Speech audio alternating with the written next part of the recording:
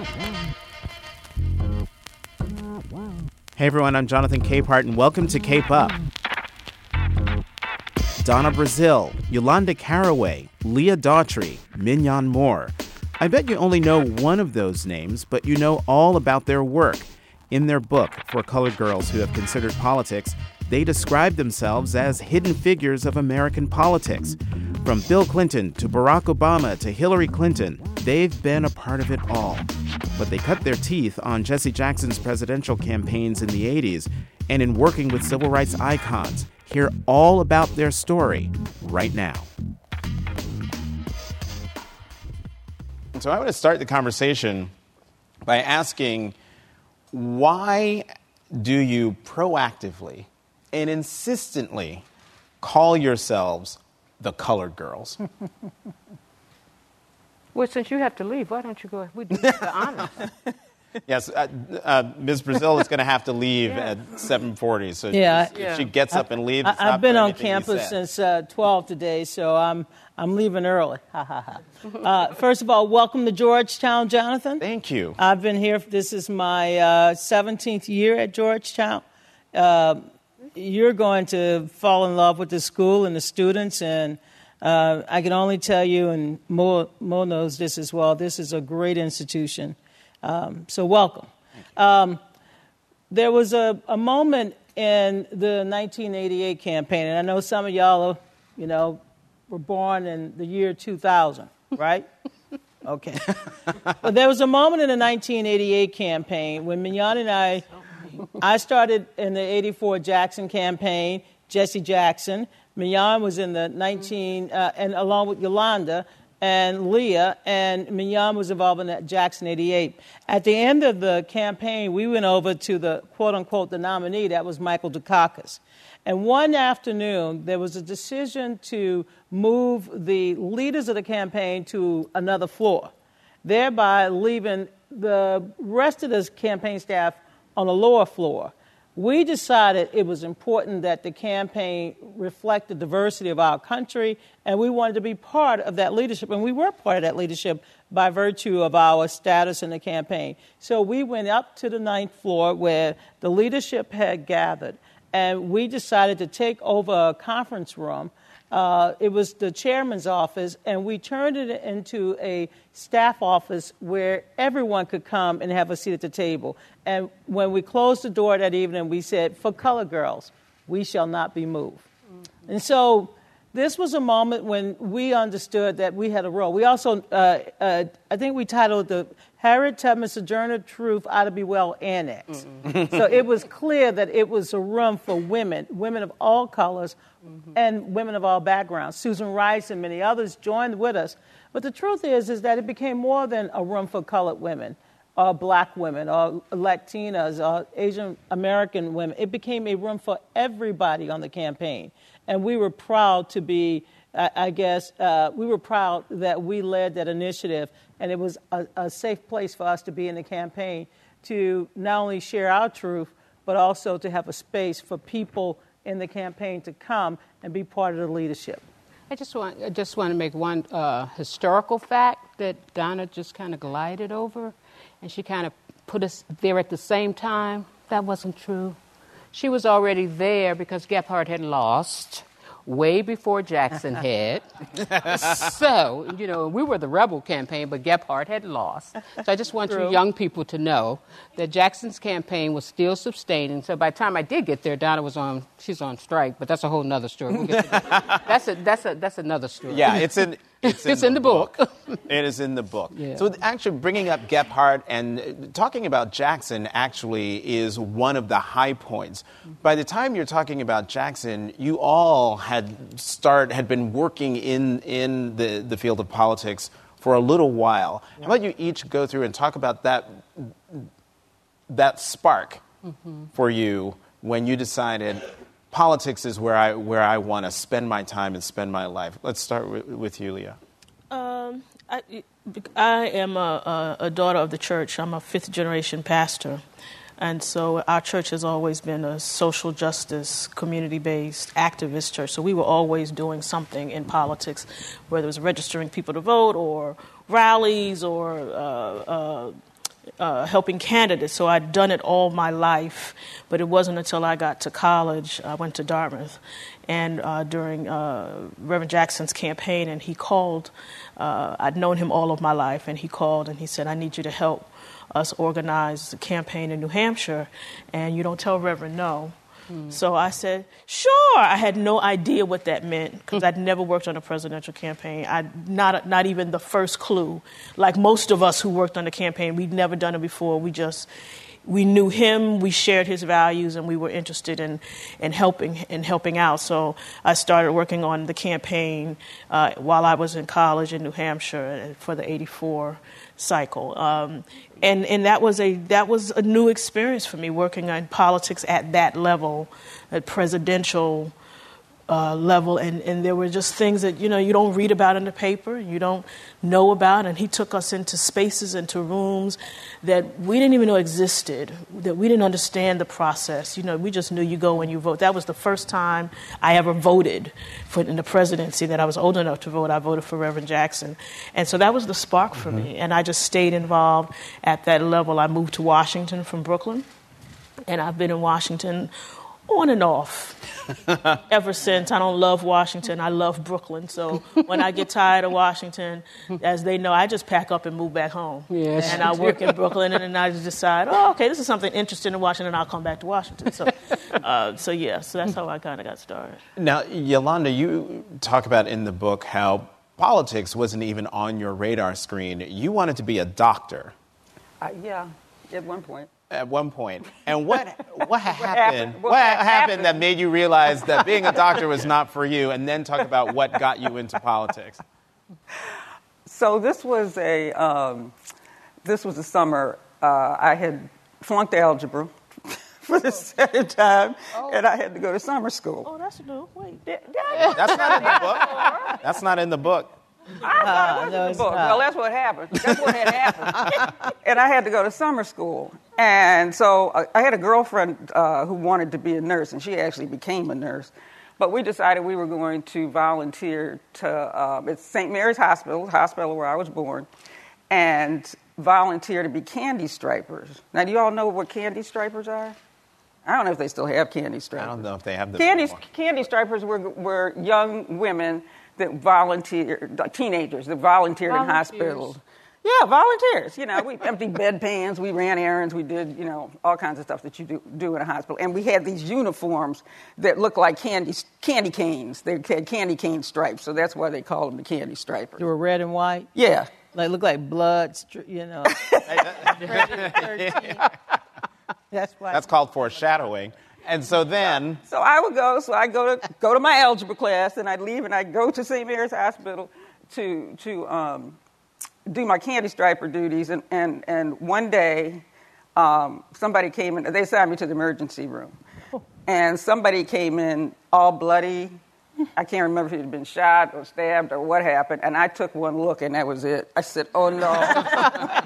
This is not going to work for me.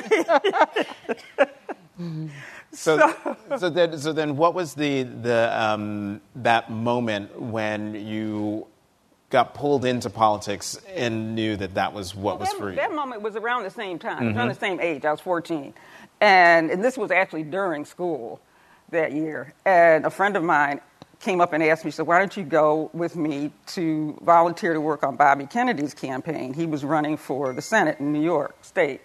And President Kennedy had been assassinated the year before, so, everybody's all in love with the Kennedys. So I said, okay, I was always looking for something to do so I didn't have to go home after school. So every day I take the bus, it's a long way too, I took the bus from the east side of town to the west side of town and went to the office, and this was my first experience like this. Licked envelopes, made phone calls, did all kinds of things. Mimeograph machines, which you don't know what that is. That's one of those things where you crank up and they make copies of stuff. You have to put the blue ink in. Yeah. You have to make the paper stencils. in and go and I love the looks on their faces. They're like, what? You might as well be talking about dinosaurs at this and you point. ink all over your hands. Oh, so nasty. And it smelled awful. It smelled awful, but everyone sniffed You had to paper. crank it up. before you could roll off the first copies. Oh, God. I'm so old. So by the time at the end of the campaign, they sent me out to canvass from door to door, and my 14-year-old self sounded like I knew what I was talking about. But I understood the issues, and I understood what he was trying to do. And my thing was I always wanted to help people, so that was the doctor thing. Then I wanted to be a social worker. But then I learned doing this. This is another way you help people. And it was a way that I never thought about before. So that was when I kind of got bitten by the bug. And then when I moved to Baltimore, my brother-in-law was elected official. He was a state representative, and I ran his office. So that was my first professional job. But everything I did up to that point was just volunteered on campaigns all the time. I just loved the work. And I found out something about myself that I didn't know, that I was a good organizer. I could raise money. I could ask people for money. I could do all the things you need to do to run a campaign, and I was good at it. And I enjoyed it. It was fun. So it became my passion, my job and my passion. Mignon, is it safe to say that you came to politics later than 14? Yes, very safe. So what? So then, what was that moment for you? I don't know if it was a cross between going to this big meeting that they had organized for Harold Washington. See, I was actually from corporate America, as you can tell. And so I worked for Encyclopedia Britannica. It is not Wikipedia. It's not Google. It is the books. So we are not old, but that's the era I came from. And so I started volunteering at this organization called Operation Push. It was Reverend Jackson's first organization when he left Dr. King. And at the time, we were trying to elect our first African-American mayor, but there was this woman that was really in charge, even of Reverend Jackson.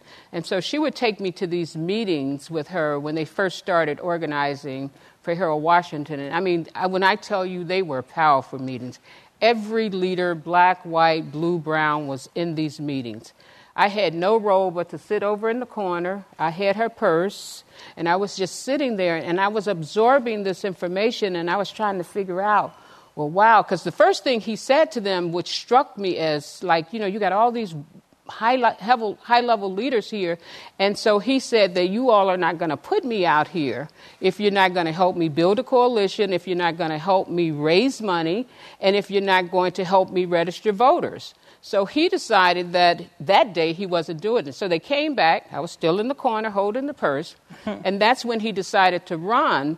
And I was trying to figure out, so all of these people, were like us, our age, but there were no people that looked like you. So I went back to Push, and I started gathering up my friends, and I said, we should go down to Harold Washington's office, and we should help get him elected. And they were looking at me like, well, okay. So we took the L downtown. So then we asked the lady, okay, where's the youth office? And she pointed to another corner, a corner with a table. She said, that's the youth office, and you are the organizers. But what I learned from that, because we really did work very hard from him, what I learned from that was to leverage our own power, because young people actually made the difference in his election.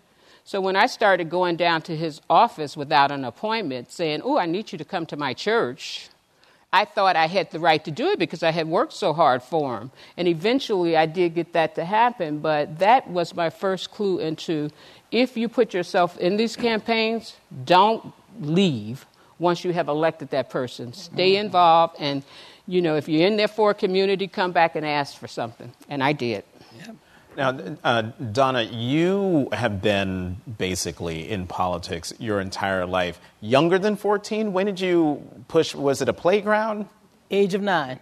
9, yes. Yep. 9 years old. What happened? It was the night of Dr. King's assassination that really inspired and motivated me.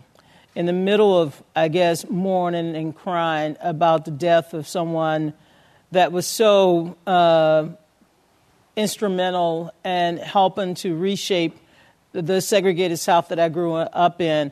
The following year after King's assassination, there were many people deciding to run for office, and one of the candidates promised to build a playground. They also promised to, put schools in the African-American community, to, roads. And I'm like, nobody has a car.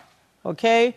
So who cares about the roads? We need a playground. The kids on the other side of the track, the white kids had a playground. We didn't have a playground. And you all know what happens when you grow up and you're in the South and it's hot outside. You want to go out and play. And so this candidate promised to build a playground, and I went door to door. I had a big mouth back then.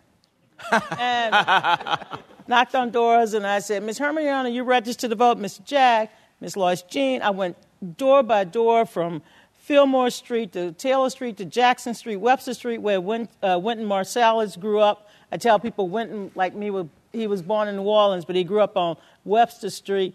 And I found out all of the people in the area who needed to register to vote, over 300 people. We got them registered.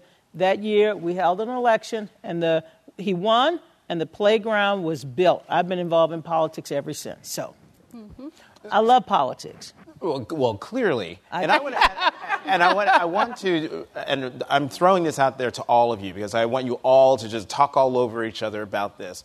And you write it in the book, and it wasn't until I read your book that I fully appreciated the importance of Reverend Jackson's first and second campaigns for president, not just for the history-making effort being, the second African American to make a push for it with a legitimate claim, but it was that campaign that put all of you on the map. And I remember from a previous conversation when we've all sat down and talked, it was there that you all learned basically the jobs and the roles that you went on to do and that you have now.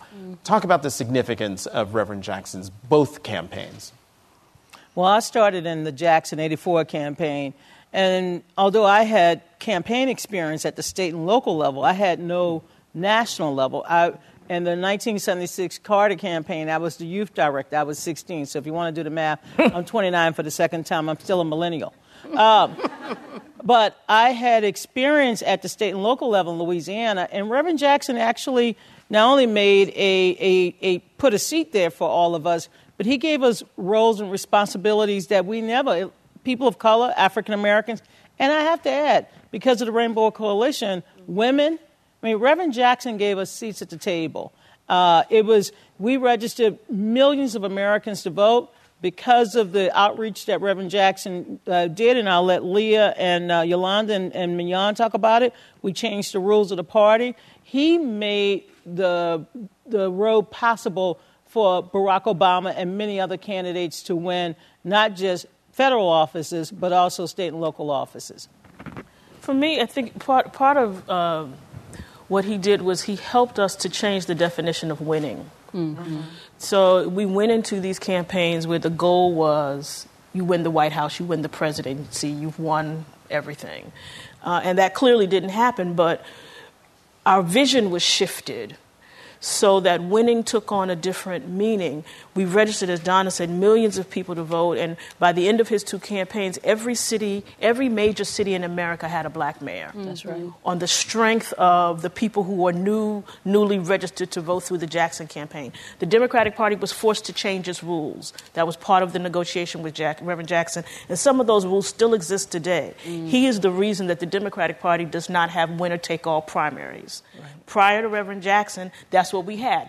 You win 51% of the vote, you get all the delegates, because we did winner take all. Part of what he did is said that's not fair, and he moved the party and demanded that the party move to proportional representation, which allowed new candidates to come into the process and to have a better chance at winning. He changed the delegate process. Mm-hmm. So when you think about winning, the long-range effect of the Jackson campaigns, in addition to those two things I mentioned, the numbers of people that trained and had a chance and who are everywhere now across the American political spectrum, whether they are working in politics, retail politics, meaning registering people to vote and working on campaigns, or whether they're in policy, or whether they're on the finance side of the ledger, all got their feet wet in the Jackson campaign. And so now you've got folks shaping and changing the narratives and really helping campaigns to be what they are, because that's what we trained with him.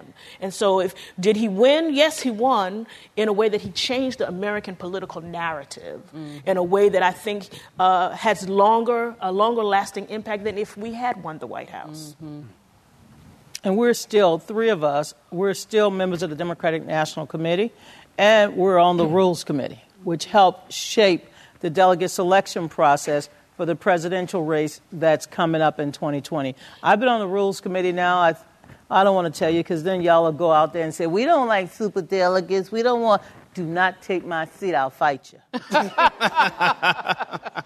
But it's true. And Reverend Jackson would always tell us, you got to know the rules in order to know how to break the rules creatively. Mm-hmm. And so lots of new candidates come on the scene and they want to do this. It's like, y'all better go learn the rules. The reason you can't win and you don't understand this delegate process is because you haven't done the work to understand the rules. You better know how this thing works. We play BidWiz and Uno. There's a raging thing on Facebook now about the Uno rules. Have y'all seen this? It's this week about do y'all know what Uno is?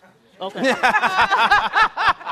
I mean, they didn't know what the mimeograph was, so that wasn't an unfair question. So there's this thing about what does the four card mean, and people want to change the rules about what the take four card means. It's like, no, these rules have been in existence for the last 1,000 years. You don't change the rules now. You can't come in and now you want to change the rules because you decided to play. But it's the same thing with presidential politics. You can't win this nomination if you don't understand the rules. And the rules are foundational to everything. And he taught us, know the rules, daughters. Yep. You better go in there and find out what the rules are so we can figure out how we're going to maneuver around these rules. A good example is that when Hillary would win Bernie would win a state and Hillary would win the delegates, and that is because we made those delegate rules proportional to the Democratic vote. So if you win, say, a rural part of the state, we might award you 3 delegates, but in that Democratic compacted district stronghold, we give you 5 delegates. Mm-hmm. And so we made sure that not only did we have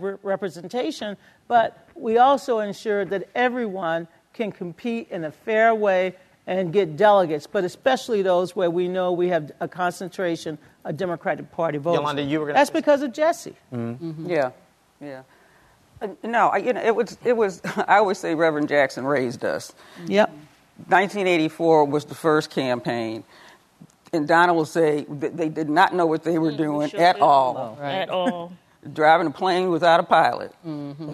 They learned. Yeah. And then when he wanted to run again in '88, he was so much careful to bring in experienced people who knew the rules and who knew that these things. That was why I was in '88. I was in '88 too. I was the rules person. Yes. That's because we had built the plane in '84. Uh-huh. So they had something. And it landed over there somewhere over in the field. Well, I came over to work from him. We cut the grass before they got on the field. Uh-huh. I came over to work from him from the DNC where I ran the Rules Commission, so I knew the rules. Mm-hmm. And it was just such a different process.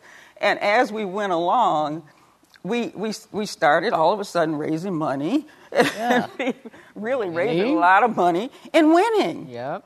Yeah, we won Super Tuesday. Mm-hmm. Yep. And then we won Michigan, the caucuses in Michigan, and that was like, okay, now we got to take this seriously. Because at that point, you were taking it seriously before. We were taking it seriously, but not that seriously. Right. It's like, oh my goodness, we might win. God. Yeah, right, we might win this thing. But so was it? You still expressed sort of amazement. How many years later? 30-something years later, that he won Michigan. Were you guys just blown away by the fact that he won a state like Michigan? I was actually in Michigan, and I was blown away. Yes. And I don't really, what, and I think this is what is critical about the Jackson campaign and the rules. We really didn't know the impact that these states had on a presidential candidate. Now, Joel knew. He was the state director. Yeah. So we're all in our little, we don't have, I don't even know if the victory party the room was this big, but we're all in there. We're watching these returns come back. And then we're like, looks like we might be winning this. But we wasn't, for those of us that were like, field people, we didn't really understand what was happening. But what it did was it put him ahead in the delegate count. Right. So when the paper read the very next morning, Jackson wins Michigan caucus, he's ahead in delegates. Oh, my God, the white people, their hair was on fire. because they said, "Oh my God, this man is going to win this thing," and they really got serious. They got, and they started taking him serious, and the question turned from, dismissing him to, "What does Jesse want?" On every single magazine, what does Jesse want? Time, Newsweek, all the big magazines. What does Jesse want? That was the cover. And then 20 years later, President Barack Obama wins Iowa. Yeah. So think about that trajectory. For those of you listening to the mimeograph to, of course, now that you got all your smartphones there. Well, Reverend Jackson is a giant. I want to run through. How much time do we have? Really? Just 5 minutes before? Okay, wow. Okay, so there are a couple of giants that we have to talk about because they were foundational to, there's, the original colored girls, as you call them. Dr. Betty Shabazz, Coretta Scott King, Maya Angelou, yep, Maya Angelou. If each of you would take one, say it again. Dorothy Height. Yes, Dorothy Height was. Each one of you take one of them and talk about. Actually, I'm going to start with you, Leah, and have you talk about Dr. Height. I was going to talk about Dr. Betty, but okay. All right, start with Dr. Height because you would run into her. Yes. In the mornings. Dr. Height and my dad were friends. He was the chair of the National Black United Front, and they had done a lot of struggle things together. So when I came to Washington after one of my Brooklyn breaks, I came back to Washington to work for Alexis Herman, who was the new Secretary of Labor in second Clinton. So I actually lived in Dr. Height's apartment. She had an empty apartment in the building, and I lived there on the second floor. She was on the first floor. Alexis was on the sixth floor. So every morning I would see Dr. Height. And Dr. Height, I had a dog back then, a little Chihuahua, and dogs have to be walked. So I was up, walking the dog with just wearing whatever my hand touched, just whatever was the nearest thing.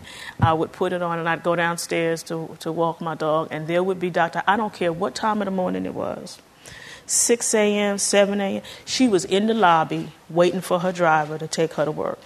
Now, she was a good 83 years old. And the building wasn't that far. She had arranged to buy the building at 633 Pennsylvania Avenue as the headquarters for the National Council of Negro Women. And if you ever have a chance, go down there because it's historic in that it is, the place where Abraham Lincoln sat for his portrait, his official portrait, but it's also the site of the last slave market in the District of Columbia. And now that building is the headquarters of NCNW, and it's the only African-American building owned on Pennsylvania Avenue. Yep. So I go down the lobby, and there she'd be, hat, lipstick, dressed. Look her up find a picture of her right now so that you can visualize. You have to she was of the era where you wore a hat every day. Hat, lipstick. Dorothy Height. Like she was going to church, and she was in the lobby 6:30 in the morning, dressed and ready to go to do the people's business at NCW. And there I was slinking around with looking like I'd been all up all night studying for finals with the dog. And I tried to go out the back door, and she said, "Ms. Daughtry." And I go, "Damn it." Saw me. And yes, Dr. Height. And she never called you by your first name. None of them. Of that era, the titles were important for them as a sign of respect. So it was always Ms. Daughtry. Yes, Dr. Height. And she said, and she'd go, Give you the up down. Me the up down. And then tell me what it was. She'd ask about my dad. And then she said, "Here's what I need done today." I did not work for Dr. Height. I had a job. I was the chief of staff at the United States Department of Labor. I had a job. Did not matter. Dorothy Height gave you your instructions for the day. She said, "And I will call you later." And she would call later, or she'd call you first thing in the morning while you were still in the bed. And, "Hello, Miss Daughtry, I need 1, 2, 3, 4, 5, 6 things today. And I'll call you later." Click. Didn't say goodbye. Didn't say hello. Click. And around about noon, because she figured 3 hours was enough time for you to get done all the stuff she wanted, she called to check in. And if you didn't have it done, she's like, "I will give you a call in another hour, Miss Daughtry." Click. And it was, some things were small things like, I need something catered. I need something catered, or I'm trying to reach Cortland Malloy, or get President Clinton on the phone. Yeah, I need to find President Clinton. today and I'm available at 2:30. It's like, okay. Or I want to have a press conference at the building at 3:00 today, and could you put that together for me? And you're like, I have a job. But you didn't say no because of her iconic status and what she meant to our community and to our people, and just a tremendous respect. And the fact that she was 90 years old going to work every day, still trying to advance the cause of African-American women. Yeah. You just did what she said, and you just kept it moving, and the next morning she'd be back in the lobby with her next set of instructions. Well, I know I listed all of these names, but there is another Dr. Dorothy Height story where I think she called you, Donna, for President Obama's first inaugural. Yes. Yeah. Leah has set up her expectations. Oh, God. Now, talk about this task you were handling. I'll never forget. Dr. Height made me aware that I had more than one skill. If she wanted a press release, she would call and say, I need you to draft a press release, and she would hang up the phone. But Barack Obama had just been elected president of the United States, and she wanted not just a ticket to the inaugural, the swearing-in ceremony, she wanted to be on the podium with President Obama, and she wanted her car parked on the tarmac at the U.S. Capitol. And she called that morning, that day before, and told me. And Wait, I'm the like, day before the inauguration? Practically that weekend. Oh, I didn't know that. Yeah. That part's not in the book. I was at the DNC, and so she had been trying to work through the inaugural apparatus, and what they had done was given her tickets on the bus. Yeah. On the VIP bus. Oh, yeah, that was to go to the Capitol. And she was a woman in a wheelchair, so that really wasn't working for her. So we were trying to figure out another way for her to get there because the bus was not going to help. And by the way, at this point in my life, I was not a congressional staffer. I'm like, why did she call me and hang up the phone? And, it dawned on me that Nancy Pelosi was the Speaker of the House, right? So I got the parking resolved, and that Dianne Feinstein was the chair of the inaugural committee for the Congress, and I got the seats. But can you imagine? That was Dorothy Height. And she was an amazing woman. She lived in full expectation that whatever she was asking us to do, we had the ability to get it done. Yeah. And we were like, how am I going to do? And you sit there, how am I going to do that? I don't know. Yeah. But you get it done. You figure out how to get doing it done. it. And that's one of the many lessons that when you read this book that comes through. The high expectations from people who just turned to you and depended on you just to get it done. And all of you, they're like, how the hell am I going to get this done? But you got it done. That's how we learned. That's how we learned. That's how we learned. Yep. And you didn't want to fail them. They were so important. I think back this past weekend with Mrs. King, and Mrs. King was such an important part of the civil rights struggle. Women were such an important part. And when Mrs. King said to me, I was 22 when I started organizing the 20th anniversary of the historic 63 March on Washington, she believed in me. I was 22 years old. And some of the men did not believe it, a 22-year-old, but she had faith in us. And I think that's the thing about our mentors, whether it was Shirley Chisholm or Dorothy Height or Willie Barrow, they had faith in us. And that's what we're trying to, pass on to your generation. We have faith in you. We're on the heels of Dr. King's birthday. Just imagine this for 1 second. You get a call, and it's from Coretta Scott King. Yep. And she says, like Leah says, Miss Moore. Mm-hmm. And I said, yes. She says, this is Coretta. I said, yes, ma'am. She says, I need you to go down. I don't know what they thought we did at the White House. I swear to God, I don't. I need you to go and speak with the president because I would like him to reopen Martin's case. So that's like real big deal. You go to the president's office. You just going to go to the president's office. There's a whole protocol, but she really, and you start churning in your head saying, is it too risky for the president to reopen Martin Luther King's case? Do you fail her? Do you not do it? She got the meeting with the president, and the president reopened the case. But this is a lesson in building coalitions inside the White House as well, because I had to make sure I had allies before I went that, stepping up in there. We had to all believe that case needed to be reopened. And it was one of the last great acts I think that President Clinton did for the King family, and I will be forever grateful that I had the courage to push it through. Absolutely. Mm-hmm. Yolanda, do you have a story of any of the women I mentioned before we turn into questions? No, you go ahead and go. Okay, we're gonna she's iconic. She doesn't need woman. We're going to open it up to questions. I'm going to skip out. And I know she's got to go. Part of the King celebration, I have one more college campus tomorrow. Hey, my class every Wednesday from 2 to 4:30. And now that I know there's something around here I'll see you there, too, at the bar. Thanks, Donna, for being here. Bye. So we're opening up it's a roving mic. Okay, great. So keep the questions and short, no statements, or I'm going to have to cut you off. Because we don't have a whole lot of time. Believe in me. Okay, so hi, my name's Nile Blast. I'm a freshman in the college. And essentially my question focuses on this. I think that black women, and particularly in politics, are in a volatile and precarious place. I think when we look at people like Donna Edwards or even like Mia Love on the Republican side, they can love you just as easily as they hate you. And they love your fieriness and your progressiveness and what you stand for in terms of diversity in one instant, in 1 second when you're not falling into party lines. They dismiss you. Right. How do you contend with that as a black woman hoping to get into politics and the position that you exist in within that political spectrum? That is an excellent question, because that is the entire basis of this book. Yeah. Should we say read the book? That really is a very, very good question, and it's also an excellent question. But I do think you have to, and I think for us, we learned at a very early age, you have to figure out what your own internal compass is, because there's some people, like all of us are very different. We are all very, very different.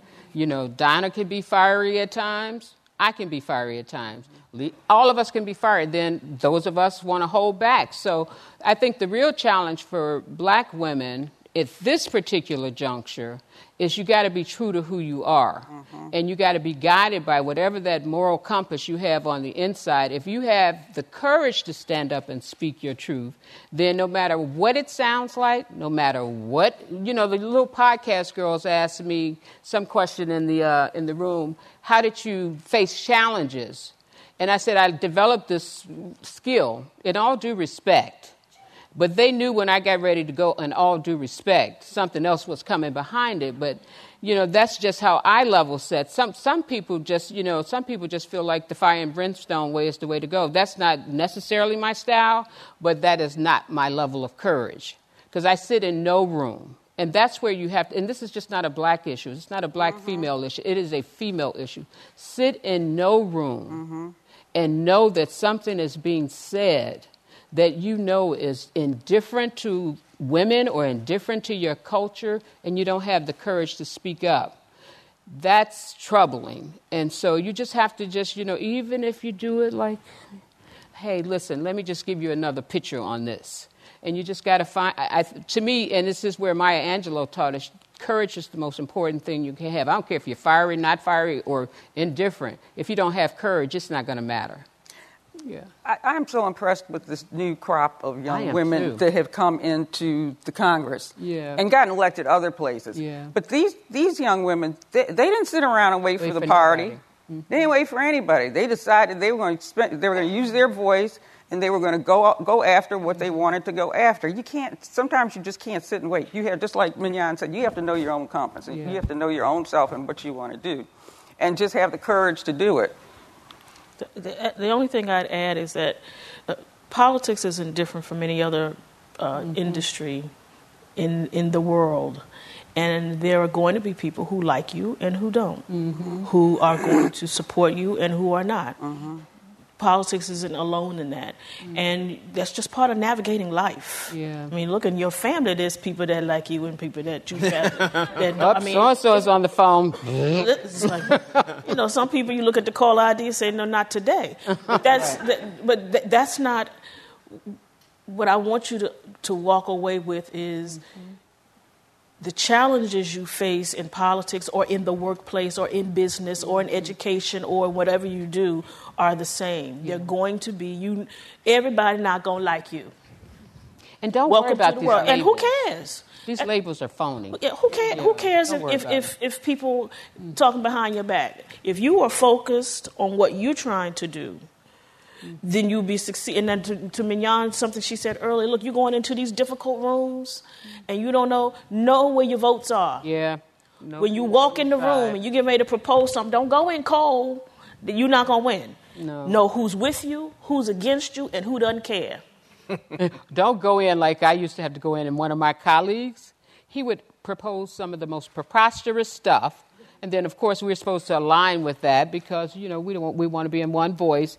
And we'd be going, yeah, we agree. We didn't agree at all. And we'd come out that room and say, why didn't you give us a heads up? And so I think that's the other challenge. Don't think you're going to get your politics done or whatever you feel like you're doing and you're holding it to yourself. Figure out who else feels the same way. To your point, or actually I should add on to what they've all said, is what they write, it was on page 42 in my copy of the book. I don't know what page it is in the actual hard copy. But you write, we come from very different backgrounds and have very different styles of how to get the job done. Mm-hmm. The idea that black women are a monolith has always made Washington a tough place to navigate for black women, some view as not fitting what their white colleagues considered to be the norm. Mm-hmm. And that is a mantra throughout this book. They make it clear, and as you have seen, each one of these women is completely different from the other. And they want to make that clear that just because you see a black woman, you do not know or understand black women just by the one black woman you might know. Any other questions? Oh, lots of questions.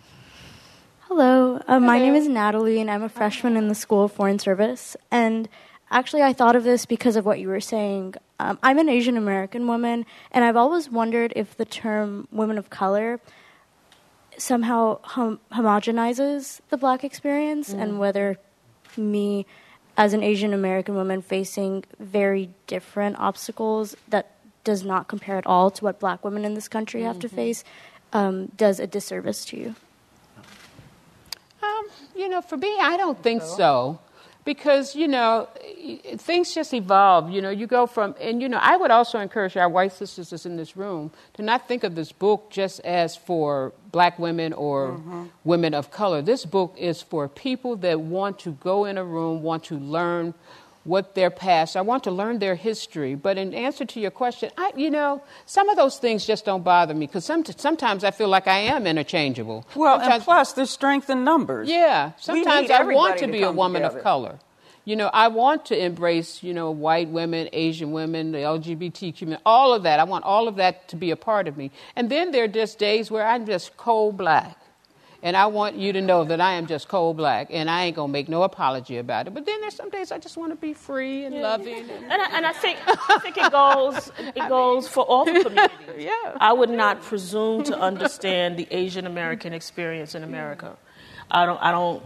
There are things that I'm sure are unique to that experience, as it is to Latinas, as it is to Native women, and I think we should honor that and honor what your particular experience is in this country. But there are points where none of us are white folk living on white privilege, right? So there is some commonality in our experience, and it helps for us to band together. But if there are some points where it's about Asian women and it's about Native women, and I, as a black woman, go sister, and I'm not trying to homogenize, to use your word, or to gloss over the fact that we have this beauty in the difference. Yeah. And I'm fine with that. And there are times for me to stand behind you as an Asian woman and say, yes, go girl, I'm right with you, what you want me to do. And there are times for us to be one big happy women of color together, and then sometimes it's just we just women, right, and deal in a patriarchal society. So there are points of intersection, and then there are points of what's the word? Yes, that. What's the word? What was she saying? Departure. Next question. Try trying to get that side to say something. Hi, my name is Eris. I'm a senior here. I guess my question is because in May I'm going into the world. I'm going to have to pay real taxes soon. But my real question is because I'm interested in politics and I have been for a long time. But I guess my question is, how do you find your center if you're in a space? And this was something that I experienced when I got to Georgetown because I grew up in 20 minutes south of Atlanta. So everybody looked like me and that was fine. And then I got here and I found that it was a bit harder to be in rooms where I was the only person who looked like me. Or, for example, as you guys were talking about earlier, where people would see me and my experience had to speak for everyone who looked like me, even though I'm just one person. So I particularly want to go into the Foreign Service. So going into a field where there's a little bit of diversity, but not a lot of people who look like me, and then having to be sent to different countries where I'm representing the U.S., but also I'm going to be representing Black people. How do you guys find your center and bring yourself back to your center when you're in a space where you have to serve as a representation for people who don't understand people that look like you? It is the age-old question. You know, when I use the word center, and Leah can speak to this certainly more prophetically than I, because she had a really big figure asked her that very question, who was making very big decisions in his life. But for me, that is always my spiritual anchor. I can always tell when I'm off, when I feel like I haven't, stepped back and meditated a little bit, or when I feel like, okay, I'm going into this room and I don't know how I'm going, who's going to like me. I don't care. Well, I care, but I don't want to be frivolous about that. You go into these rooms, so I'm always mindful that I have to keep myself anchored in a spiritual place that just keeps me grounded. And that is really what has sincerely helped me. And, I go off the beaten path just like anybody else, but I know when I am off, I have to step back and really start thinking about, okay, what's important? And I think your value system, and this is where you have to, this is where you will give your mother and your father, perhaps, some credit.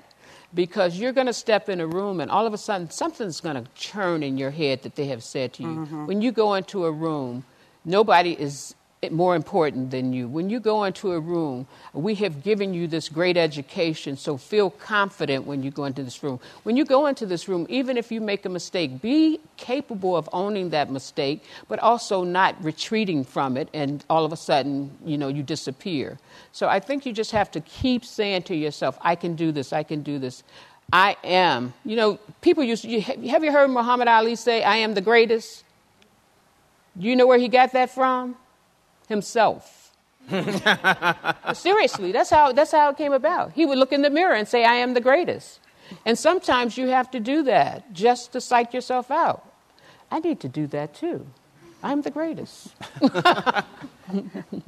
One thing I would, there's a young man sitting right back there. Stand up, Alan. Oh, look at Alan was ready to wave that hand. Alan, stand up, please. This is Alan Brooks LeSure. Yes, Alan Brooks LeSure used to work for me for several years, and he is now in the Foreign Service. So you two connect before you leave. And he's smart, determined. Very smart. Yep.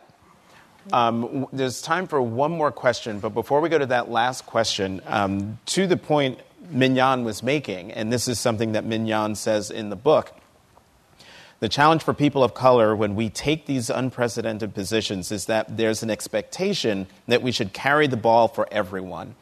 You have to figure out how you are going to involve all people of color, all women, all disenfranchised groups. You become that voice and representative whether you want to be or not. Every time you go in a room, you have to ask yourself who isn't at the table. It is a basic set of principles that you learn in the movement. You must see other people even if they aren't in the room. So, last question. Right here. Oh, was it up front? Well, let's squeeze in two. You, and then you will definitely be the last question. Hi, my name is Omiele. I'm a junior here in the college. And I had a question in the similar vein of you wanted to dismantle this notion of Black women as a monolithic group, because I have the question in terms of African Americans being seen as a monolithic group in politics. I guess my question is, when I think about like the Obama presidency and administration, one thing that always stood out to me was him saying like, I'm not the president for Black America, I'm the president for all of America, which I understood because like he's the president of the United States. But I think that one thing that like myself and other African Americans kind of struggle with is this idea of like the Black vote kind of being taken advantage of in the Democratic Party because of the political homogeny of the like African American vote. I think we vote like 90%. So I kind of wanted to know, like, what is your advice for African Americans as a group to make sure that, like, our votes not being taken for granted, that we're being actually listened to, and that our wants and needs are being met to various degrees? Great question. Another great question. Mm-hmm. So I'll start with Frederick Douglass said, "Power concedes nothing without a demand. Never has and never will." For me, for African American voters, we are the most loyal and most consistent voting bloc in the nation. We vote. There's no question about that. When it comes to taking votes for granted, what we have to ask ourselves is, what are we demanding from the system? Mm-hmm. So we vote, and then what do we do? Mm-hmm. Mignon often says that voting is not an event, it's a lifestyle. It's about making your voice known. That's what voting is. It's making your voice and your choice known. So how do we continue to do that between elections? Far too often we elect people and then we have no contact with them. Mm-hmm. We don't ask them for anything. We don't check on them. We don't show up. And the next time we want to talk about them is when it's election day again. Mm-hmm. Now, as you move into the workforce, what you will find is there is no job you will ever get that you will be hired and the boss never comes back to see how you're doing, or to check on your work product, or to give you a performance review. But that's what we do as voters. We elect people, we're the boss, and we never go back to say, this is what I want you to do. This is what I expect you to deliver. These are the results that I want, and I'll be back next month to ask you about that. Results? I always say, if your elected official doesn't know your name, you haven't done your job. Yep. Make yourself a nuisance. Show up at their office. Hello, I voted for you. And these are the issues that I'm interested in. Mm-hmm. And if you're either going to deliver on them, or I'm going to find another candidate the next time. Mm-hmm. So when we fail to make the demand, then what we can expect is lowered, because we haven't asked for anything. When you go into the workforce, if you never ask for a raise, trust me, you'll never get one. That's right. Because you're not asking, so your boss will say, oh, they fine. Yeah, right. I mean, me and Mo at the DNC, we know how the raise thing works, right? People the squeaky wheel, the one that's going to get on your nerves, as managers, you say, okay, I got to deal with the raise. Beyond being fair, but the people who say, here's my case for why I need what I need and why I'm requesting what I'm requesting, are the ones who get the attention paid. And whether you're looking for money for programs, whether you're looking for a salary increase, whatever it is, you got to make the demand. As voters, we have to practice the same principle. You elected someone, make the demand, hold them to an expectation, and insist that they deliver it. And if they can't deliver, vote them out and get somebody else. Mm-hmm.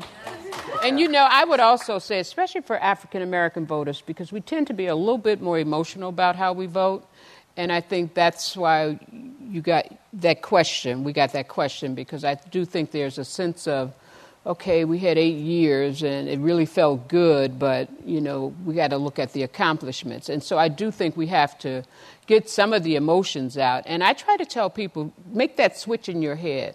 Don't look at yourself like a constituency. Don't even look at yourself like a block. Look at yourself every day like you're a voter.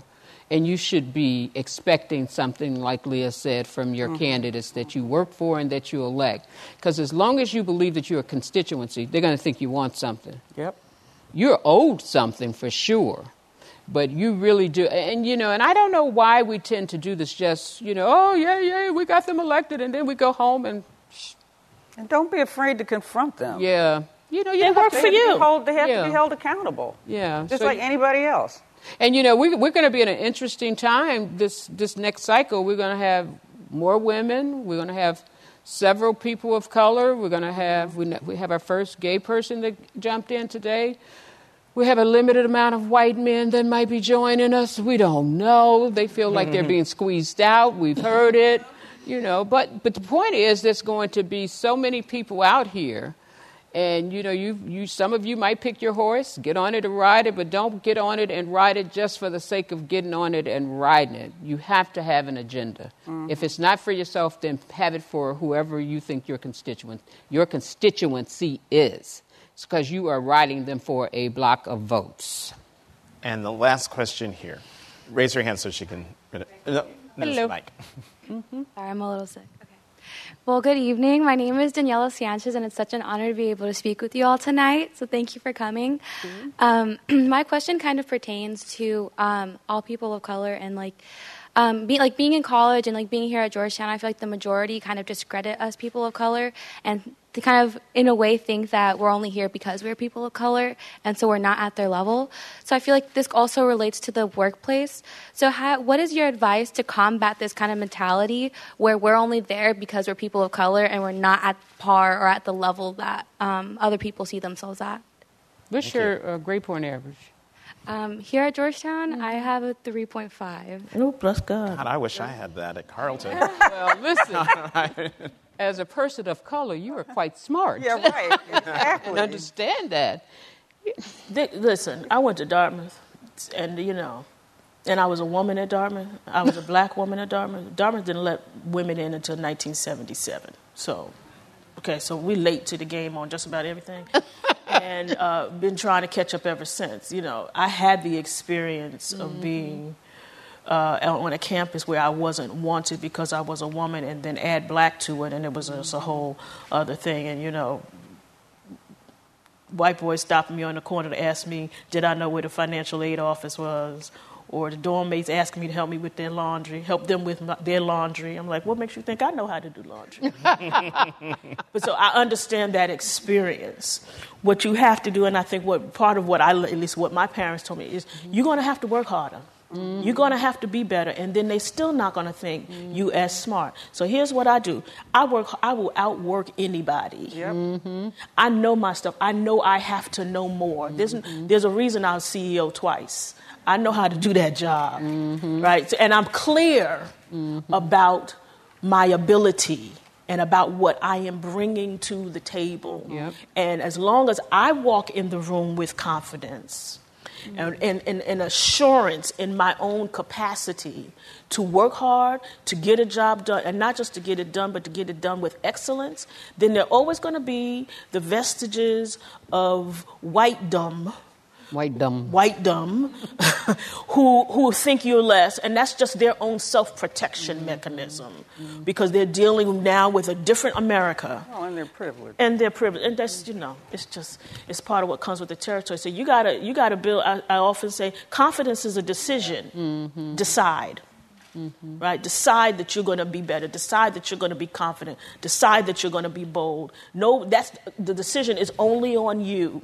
No one else can make you confident. No one else can make you self-assured. No one else can make you bold in the moment. Those are things you have to decide to do. So decide and walk in the room. You know your stuff because we over-prepare. You know your stuff. Go in there and do what you know how to do. And if you want to be, if there's something like an organization that you want to be in that they don't really want you to be, go start your own damn organization. Yeah. But, also, I hear the anxiety of, it's so funny because we've had so many of these forums, and I hear the anxiety of young people, especially those that are just about getting ready to come out. You really do have some time, You ain't got to learn it all tomorrow. Yeah, give yourself some time to really think through who you want to be once you graduate and as you're coming through school. You really don't have to figure all of this out tonight or tomorrow because the very fact that you asked the question tells me you know the answer to the question. Mm-hmm. You know the question. You know, girls, when somebody says, "Is my boyfriend cheating on me?" When you ask that question, you know he cheating on you. Same thing, same premise. So I'll tell you this last story. When I was I did the Harvard IOP. I was a fellow at the Harvard IOP, and we had to have office hours. And so I'm in my office, and one of the students comes in. He's a freshman, and he sits and he closes the door. I need to talk to you, Reverend Daughtry. I need to talk to you. I was like, fine. Close the door. He says, my office is a vault when the door is closed. And so he said, I just don't know how to say this, but I feel like I can say it to you. And I said, okay, just say it. I thought he was going to come out. I thought it was, I'm the reverend, so I got all of the people with things they want to discuss that were life-changing matters. I said, so just say it. He said, I made a decision. It's like, okay, what's the decision? I want to be president of the United States. What should I do? And I He made the decision, though. I said, finish freshman year. Right. Do the thing that's in front of you. Don't fret about the things down the road. Was he even old enough? He was a freshman, child. Oh, baby, and it was freshman fall. Honey, you just got here. I Calm swear. down. Enjoy the experience. Enjoy Let your life. unfold. Yeah. Prepare yourself. Soak up what you can soak up. Yep. Take the opportunities when they come, and don't stress about it. Child, I didn't know what I wanted to do till I was 40 years old. And if you ask me some days now, I still don't know. And I want a whole new career. Exactly. So it never changes, babe. Nope, never changes. And I want to close this out by reading from the book, and these are words from Leah Daughtry, and it speaks to the last question, your question that you just asked. You write, Leah. We took that, talking about the campaign, the Jackson campaign, we took that same ethos that every black child in America has and walked through the door with that ethos. We always say you can't outwork us. Mm-hmm. One thing about it, you're not going to outwork a colored girl. Mm-hmm. What we don't know, we're going to make up for it in hard work. The Jackson campaign, we didn't know a thing about running a presidential campaign, but we knew how to work hard. Just being black in America means you have to be versatile, and you have to have a dexterity of language and a dexterity of movement and be able to shift. Mm-hmm. Read the tea leaves of what's ahead, but also deal with what's in the cup right now. That's just how you are when you're black in America, because we deal with multiple cultures, and we are bi and tri and quadrilingual in this nation. Mm-hmm. And while that is specific to African Americans, that is specific to anyone who feels outside of what's called majority culture. Mm-hmm. You have to be dexterity. You have to have dexterity. You have to be quadrilingual. I think in one conversation, Leah, you said, "What are all the languages you speak?" I speak proper American English. I speak Brooklyn. I speak black people. I speak old people. I speak church people.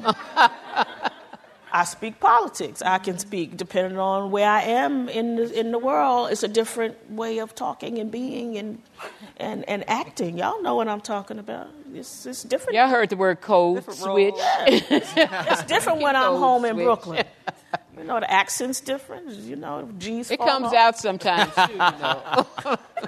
They know when I've been home because Oh, yeah. if I've been home 3 or 4 days, then I sound like Brooklyn. Yeah, she does. They're like, oh, you've been home. Mm-hmm. Well, then let's get, I'm giving my final thoughts by reading your thoughts, but let me get Yolanda and Mignon to give their final thoughts. We've got a presidential election coming up. We just went through a nightmare 2 years ago. I want to make sure that every single person in this room is going to get involved. We've got, last time people said we didn't have any choices. All we had was Hillary and Bernie. This time, you got choices up the wazoo. You're going to have choices that you don't need. But pick a candidate. I'm asking you, pick a candidate and work for that candidate and work your asses off for that candidate. Because we got to take this thing back. We have got to take our country back. I like this little thing going on out here. Yeah, they brought that back. Is that a clap back? They brought that back. Is that a Cardi B cap back? And to add, Yolanda, once they pick because they will have choices up the wazoo. But if their candidate isn't the nominee, what do they do? If your candidate isn't the nominee, then you support the nominee. Right. That's normal. This is what we do in the Democratic Party. We all work for different people in the primaries, but when the general election comes, you support the nominee. Mm-hmm. And you work just as hard for them as you did for the other. Thank you. I wanted to make sure that point was there. Mignon, your final thoughts. So I'm gonna let you in on a little secret here. Oh, boy. The future is really in your hands, not ours. Because the truth is, you have more power than we do because your vote, the sheer amount of voting power that millennials have, that young people have now, is just unprecedented. They're the largest voting bloc, right? Largest voting bloc. And so don't let anyone tell you that you are not. So you really do control the future of America, and you control my future. So if anybody's sitting in here saying that it doesn't matter, please say it when I leave. Don't say it while I'm in the room, because it does matter. And I want you all to take the charge. I want to look up on Instagram or on Snapchat or whatever y'all using and say, God, them are some of the kids I saw over at Georgetown, and they are really taking this serious, and they are leading this voting charge, because you are the difference between getting a good candidate and what we have right now. You are absolutely the difference. And you don't talk about confidence. Let me tell you something. Working on a campaign is the best way to build confidence. Yeah. You go in there, if you start as a volunteer, you make yourself indispensable. Yeah. You know, you get the coffee, you do the mimeograph machine. you do whatever you have to do. You send out all the emails. You send, but get noticed. Right. But get noticed. But make yourself indispensable, and I guarantee you in 6 months they'll hire you. Yep. And that's how you move up as well. The last thing I'd say is the most revolutionary, controversial, woke thing you can do is to build relationships. Yep. We're living in a time where relationships are not important. You never have to leave your house. Yeah. You can order everything online. You never have to talk to anybody. It can all be email. But the thing that will separate you, that will move you out of the pack, that will help our country to be better, is to build relationships with each other. Actual talking, face-to-face relationships. They will save you when you don't know what to do. They will pull you out of the fire when you are in the fire, and they will help you to grow your careers and to be better people. It's a countercultural notion right now. Yeah. But I want you to think of that as a revolutionary thing to help move our country forward, is to see each other and to be in relationship with other people. Instead of sending those fake texts, how you doing? I'm like, let's have lunch. Don't say let's have lunch if you're not going to have lunch. Have lunch. My nephew do that all I the call time. you. Don't say that if you're not going to do it. I want to challenge you to actually call, to actually go to lunch, to actually sit with someone and look them in the eyes and have a conversation that helps to grow the humanity and recognize the humanity that we have in each other and the divinity, from my perspective, the divinity that is in each one of us. But stop and see it. And with that, we're going to leave it there. Leah Daughtry, Yolanda Caraway, Mignon Moore, and the departed Donna Brazile. Thank you very much. Thanks for listening to Cape Up. Tune in every Tuesday. You can find us on Apple Podcasts and Stitcher. And how about doing me a huge favor? Subscribe, rate, and review us. I'm Jonathan Capehart of The Washington Post. You can find me on Twitter at CapehartJ.